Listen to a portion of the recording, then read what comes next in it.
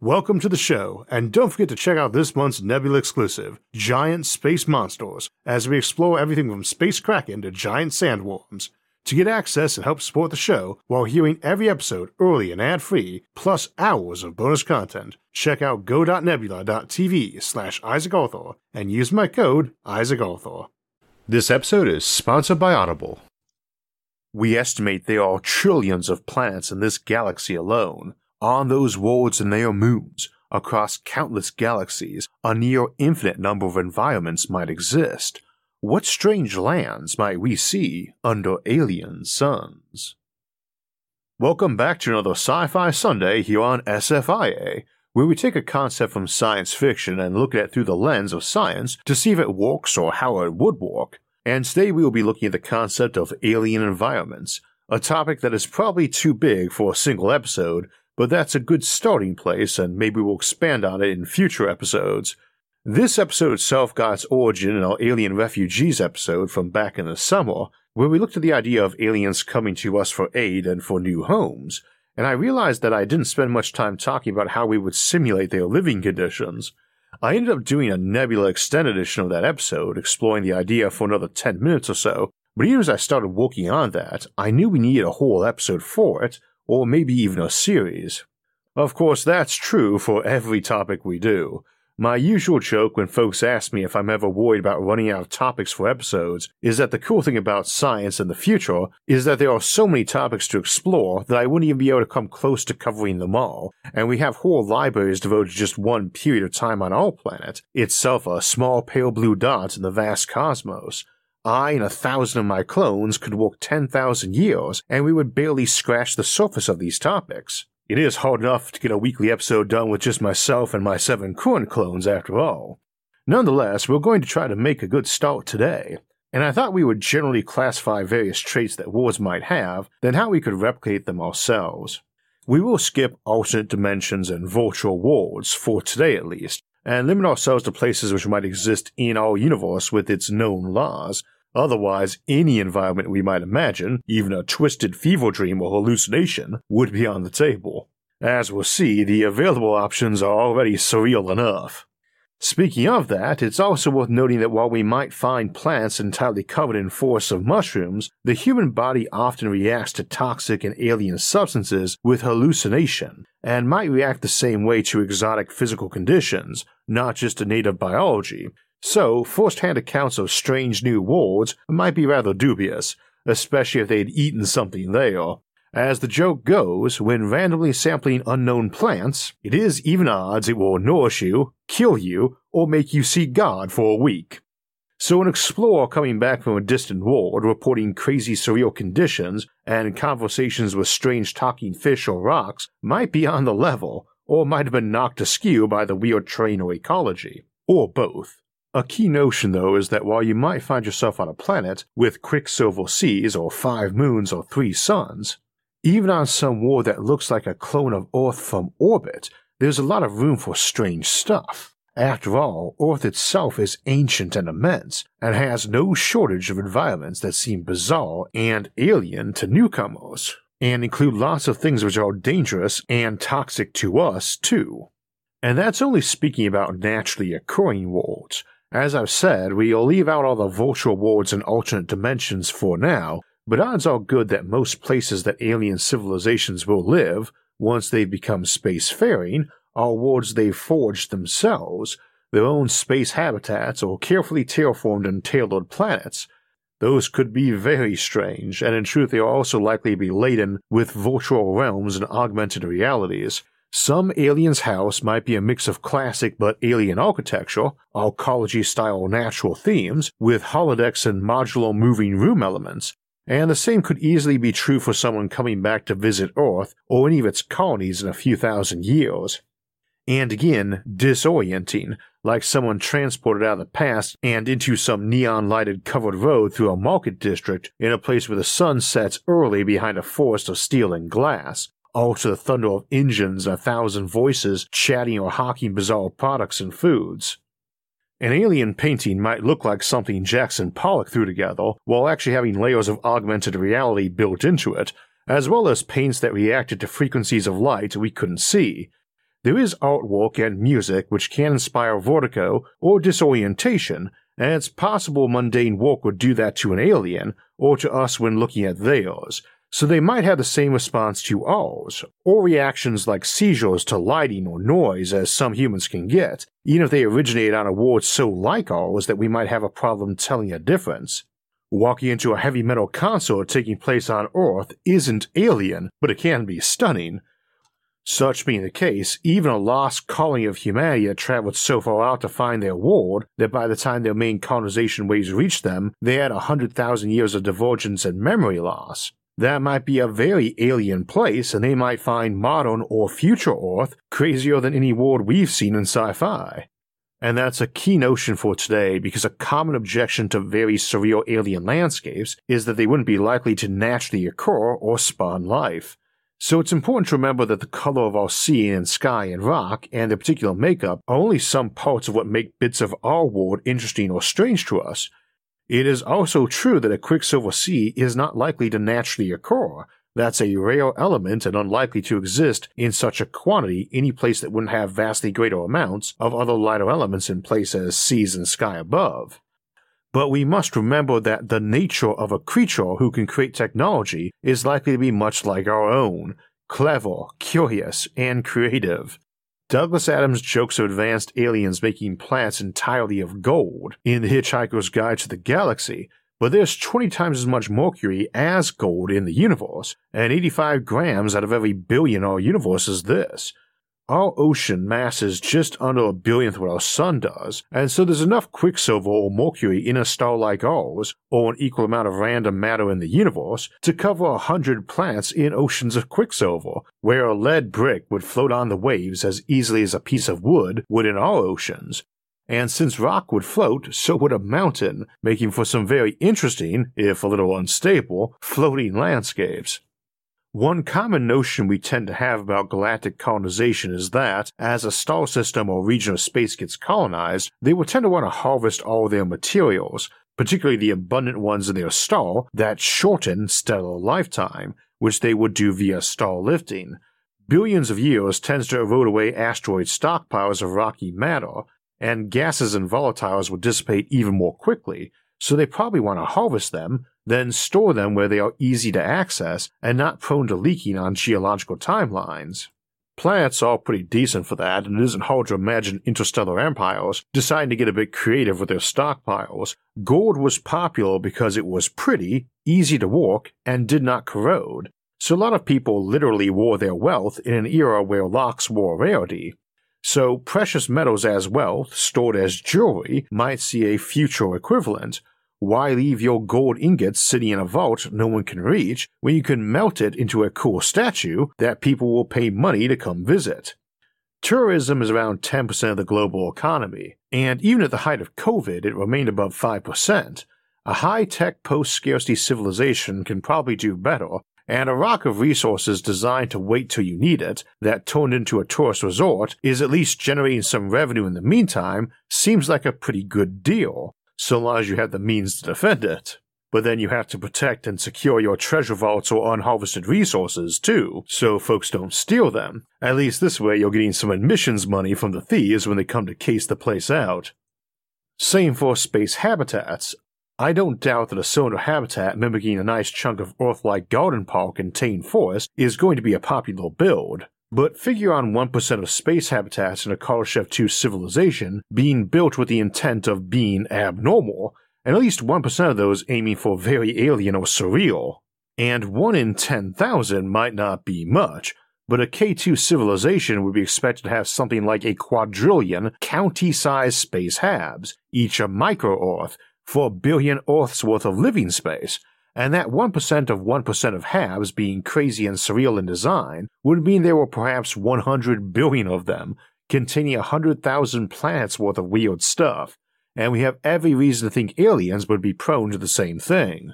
So you come to an alien environment and there's no one answering the phone, and it turns out it's their equivalent to Jurassic Park, contained inside an O'Neill cylinder, and you find dinosaurs inside, not smart aliens. Or maybe both, and they sell you dino burgers and t-shirts to help support the preserve. Or you land on the world they made of precious metals in a lake or sea of mercury, then create a totally artificial ecology designed around those elements from the ground up, and intentionally made dangerous predators to keep thieves away. A depleted uranium-skinned shark that swam in seas of mercury. You could get some weird stuff too, like a planet with mountains made of rubies and sapphires. Those are mostly just aluminum and oxygen, and we can lab forge those these days very cheaply. An advanced civilization really shouldn't have much problem making a landscape out of gems and weird critters with diamond exoskeletons. Those are the artificial cases, but keep in mind we might find natural life on worlds that are pretty weird too. Oceans of quicksilver might be ultra rare, but oceans of liquid hydrogen or helium won't be.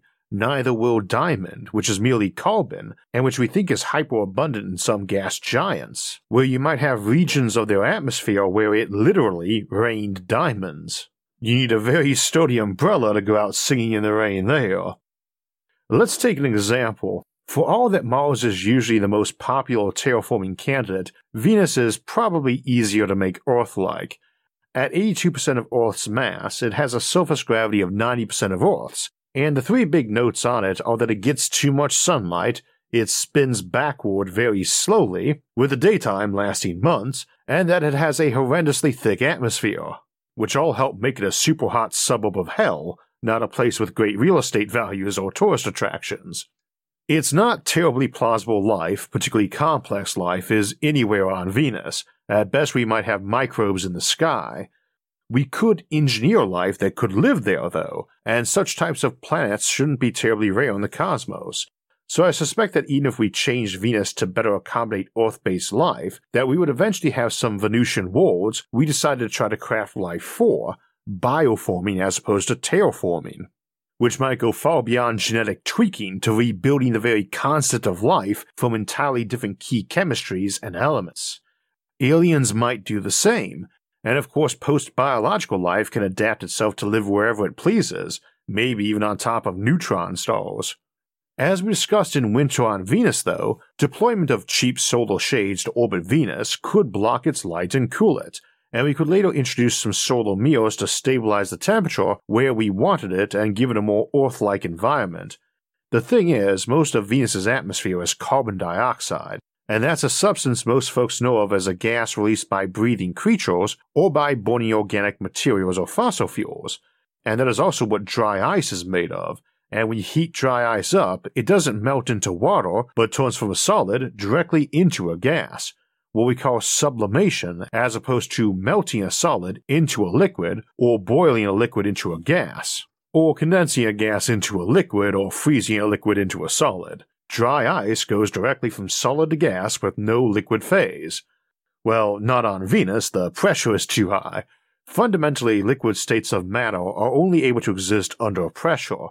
Solids hold themselves together by static bonds, and gases are just loose molecules floating around, but a liquid is kept together by being shoved on by outside materials, or pressure, while being held together by intermolecular bonds, and shoved about by their own heat energy, which tries to break them apart. And thus liquids basically do not exist in a vacuum environment. There's usually a range of temperatures a liquid can exist at, 0 to 100 Celsius for water for instance, and generally speaking that range expands as the pressure rises. Water, for instance, can be kept liquid at much higher temperatures by raising pressure and will also need to be cooler to freeze. However, as pressure drops, that range decreases and there's usually a pressure at which a given material won't be a liquid anymore, typically right below the material's triple point, the temperature and pressure combination where it can be a solid, liquid, and gas all at once. Boiling temperature and freezing temperature are double points, as ice cubes in a glass of water or a pan of boiling water are examples of. For water, that triple point is just over normal freezing temperature, at about 1/100th of a degree Celsius and 0.006 atmospheres, or a bit over 0.5% of normal Earth pressure. No liquid water on any planet whose atmosphere is below this, 0.6% of sea level pressure. Of course, water would be evaporating easier as that pressure dropped to replenish it and achieve an equilibrium. Blow Earth's atmosphere off and some of our ocean will boil up and replace it, and you'd end up with an oxygen-only atmosphere as the hydrogen slowly leaked into space, though there's enough nitrogen in the dirt to replenish much of that in the atmosphere too. Keep doing that though, and the oceans will leak away. That concludes our chemistry and meteorology lecture for today. As always, don't worry, no pop quiz is coming. But the key point is, every substance has a pressure at which no liquid can exist, though some are so low that even trace atmospheres on larger moons would work, like Mercury, the substance not the planet, while other materials like carbon dioxide need several times normal Earth air pressure to be a liquid. Venus has a surface pressure about 95 times higher than Earth, and thus can have liquid carbon dioxide, but the temperature is too hot for it not to boil. Venus may have had oceans of carbon dioxide in the past, if we assume it used to be colder and have lower atmospheric pressure in the past and underwent some period of rising temperature and pressure till it reached its current state. This might have helped shape its current surface, and indeed as it became supercritical carbon dioxide, having gas and fluid properties simultaneously may have caused the rift valleys and river-like beds we see there, though there is also a theory that Venus is completely resurfaced with lava every few million years. Either way, as we begin cooling Venus down, its temperature will reach a point where liquid carbon dioxide can exist at that point, in those conditions, and it will begin to rain down on the surface and puddle up to form lakes. The atmospheric pressures will begin dropping too, as carbon dioxide is leaving air to become sea, and thus it's quite plausible you could have worlds that were naturally stable at 7 times normal Earth air pressure between the temperatures of -56 to 31 Celsius, or -69 to +88 Fahrenheit. And liquid water still exists here just fine too, though as it is slightly less dense than liquid carbon dioxide in some temperature regimes, you would have a layer of water above carbon dioxide. Indeed, we get something like this in some deep mountain lakes here on Earth, though the CO2 gets turned into carbonic acid, which when saturated causes bursts of CO2 to spill over the lake and down the mountain, which has devastated some places and killed many people, and it's likely this is common throughout the cosmos. If you're curious, dry ice is denser than water, liquid CO2, and water ice, so a volcanically active planet that was about room temperature could have a high pressure and strange mixes of CO2 into water and soil and sky. Though it should be noted that we would generally expect much slower changes in temperature and a lower variation in temperature on the surface of planets or moons with higher air pressure. Thicker air absorbs and loses temperature slower, and of course some materials retain heat better than others. Needless to say, this sort of effect is hardly limited to carbon dioxide and includes many substances that are a lot more common than mercury, and some are pretty dense in liquid form. Carbon dioxide comes in at 1.1 grams per cubic centimeter, or a specific gravity of 1.1, while water is 1 and water ice is 0.9, which is why ice floats on water and would float even better on liquid carbon dioxide. A lot of rock is between 2 and 3. There are some rocks below this and liquids that go above this, but not many of either. However, we have a lot of liquids that are lower density than water and in which ice would sink, permitting some alien environments where you had a solid layer between 2 liquid layers, or submerged islands floating in a band between those layers. Throw in biology and things can shift, as many of those liquids are biology related and might be produced by an organism or consumed by them, and a given floating island might be an environment evolved to carefully adjust its buoyancy, much as many organisms do. Imagine a coral reef environment that clung to an iceberg that snapped off some ice sheet on a planet that had a thin layer of oil, maybe just a few tens of meters that sunlight could still penetrate, floating above an ocean of water, and some organism clung to that and produced gas bubbles at some rate adapted to adjust with ratios of water to oil or pressure and depth. Now, oil photooxidizes on Earth in oil spills in the ocean. Tar is an example of photooxidized oil, but there are other substances besides oil that are lighter than water and you can't oxidize with abundant oxygen, and you also have substances that are plastic or resin and see-through. Worlds with lower free oxygen or with less sunlight or just with little UV might allow some very long dwell times of things like oil or alcohol. I don't think you'd find a planet with seas of vodka, but we have to remember that any substance that gets produced by a geological or biological process faster than it dissipates or changes into something else is going to accumulate. That's what we think happened with oxygen in our own atmosphere back when it was a toxic waste product to the life here. We've other scenarios for strange environments too. Earth is thought to have previously had natural fission reactors when the planet was younger and natural uranium was more plentiful and some of its more radioactive isotopes more abundant too. We could not only imagine life evolving around such places, but potentially having an ecosystem designed around importing more uranium to the spot to keep it going. Those might produce huge fountains of gas and steam off them that caused waterfalls from great heights on some mountain they were inside. Continental plates can potentially be very badly mangled, so you got something like the Rock of Gibraltar scaled up, or a natural Panama Canal but with a much larger flow rate and change of height for a mega waterfall. It is likely that before Earth had its enormous moon, our world spun around about twice as fast as now, having a day closer to that of Jupiter or Saturn, and most asteroids spin far faster, usually several times a day.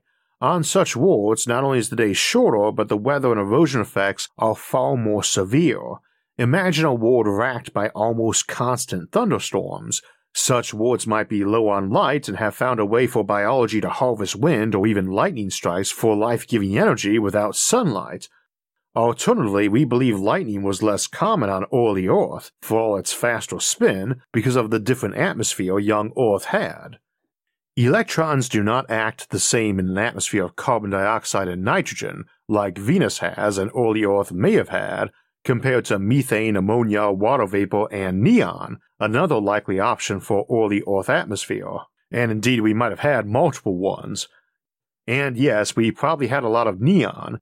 That element is fifth in abundance in the universe after hydrogen, helium, oxygen, and carbon respectively.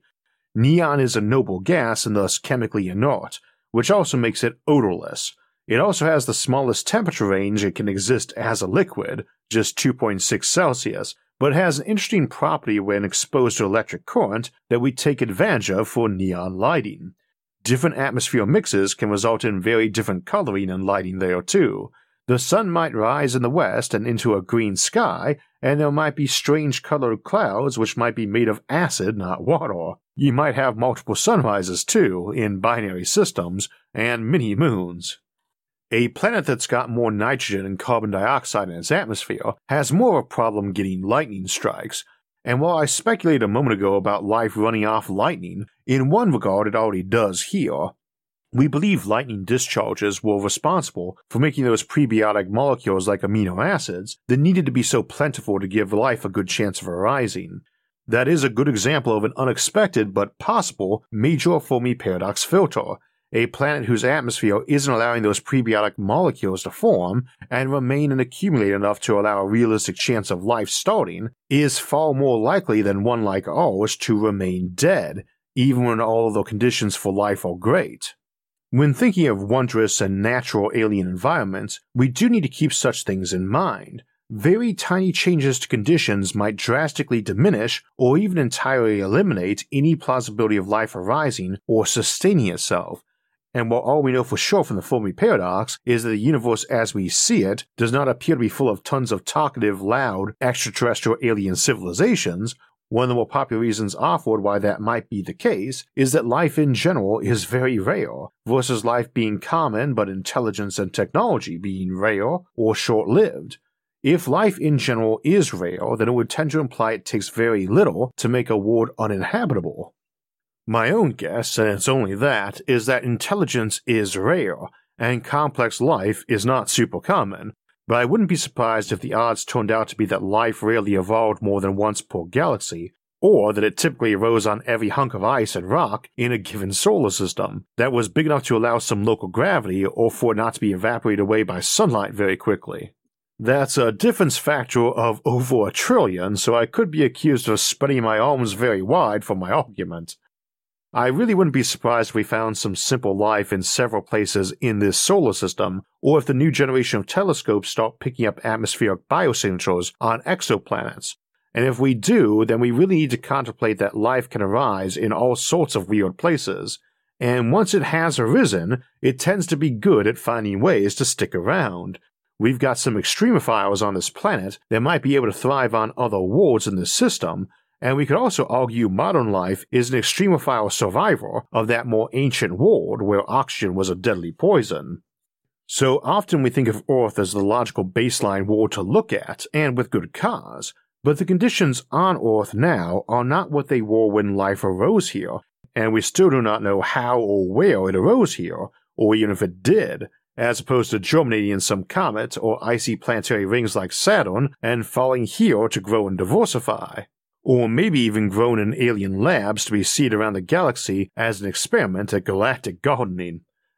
I am curious what other alien environments you think might be around the galaxy for us to explore, so let us know in the comments section of the episode, and we will also be having a poll for future alien environment episodes on 5 more specific cases: multi-star planets, terrestrial moons around gas giants, lava tube ecologies on Scythonian planets, crystal forests, or double planets. And you can head over to our community tab and help me decide what environment to first look at in detail. There are a lot of writers who do truly alien worlds and cultures amazingly well. Some favorites are Peter Hamilton, Alastair Reynolds, Frank Herbert, Ursula Le Guin, Stephen Baxter, Stanislaw Lem, C.H. Sherry, C.S. Friedman, Arthur C. Clarke, Robert L. Ford, and Larry Niven. But when it comes to truly fantastic, nothing beats the surreal and often psychedelic 1960s and 70s new wave era of sci-fi, and nobody wrote it better than Roger Zelazny, the author of so many reality-twisting works that explore the alien world and our own often alien psyches. Zelazny wrote dozens of books that explore surreal worlds, superhuman and transhuman motifs, and the existential crises such people would experience, and it is never better than his legendary 10-book classic, The Chronicles of Amber, journeying through countless impossible and maddening worlds all the way to the courts of chaos.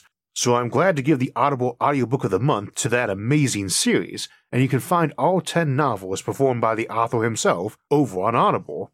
I personally love the books narrated by the author, though after he passed away we had newer versions narrated by Alessandro Giuliani from Battlestar Galactica and Will Wheaton from Star Trek that are excellently performed, and I was very glad to see many of his older works like Creatures of Light and Darkness finally get audiobooks.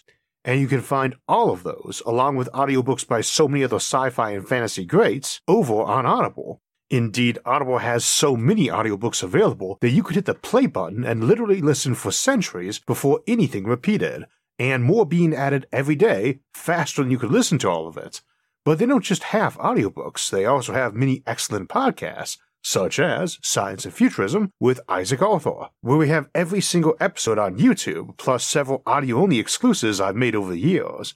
That's just some of the great content in the Audible Plus catalog, which also has sleep and meditation tracks available, as well as guided fitness programs and Audible originals like Roadkill, the newest work by my friend Dennis E. Taylor, who many of you know from his awesome Bobiverse novels, which are also available on Audible, along with Zelazny's Chronicles of Amber.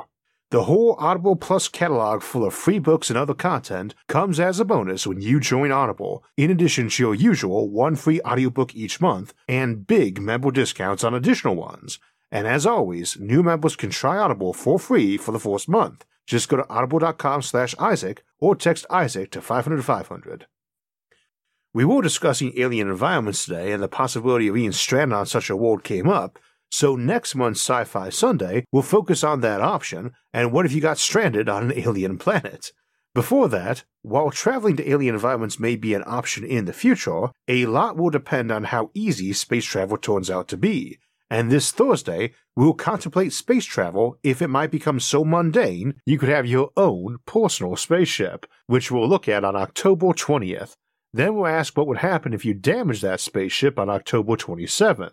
And then close out the month on Halloween weekend with our live stream Q&A on Sunday, October 30th at 4 p.m. Eastern Time. Join us live to get your questions into the chat so they can be answered. After that, we'll head into November to discuss refueling the sun, an option that could make it possible for us to keep Earth going for trillions of years to come. If you want alerts when those and other episodes come out, don't forget to subscribe to the channel and hit the notifications bell. And if you enjoyed today's episode and would like to help support future episodes, please visit our website, isaacarthur.net, for ways to donate, or become a show patron over at Patreon. Those and other options, like our awesome social media forums for discussing futuristic concepts, can be found in the links in the description. Until next time, thanks for watching, and have a great week.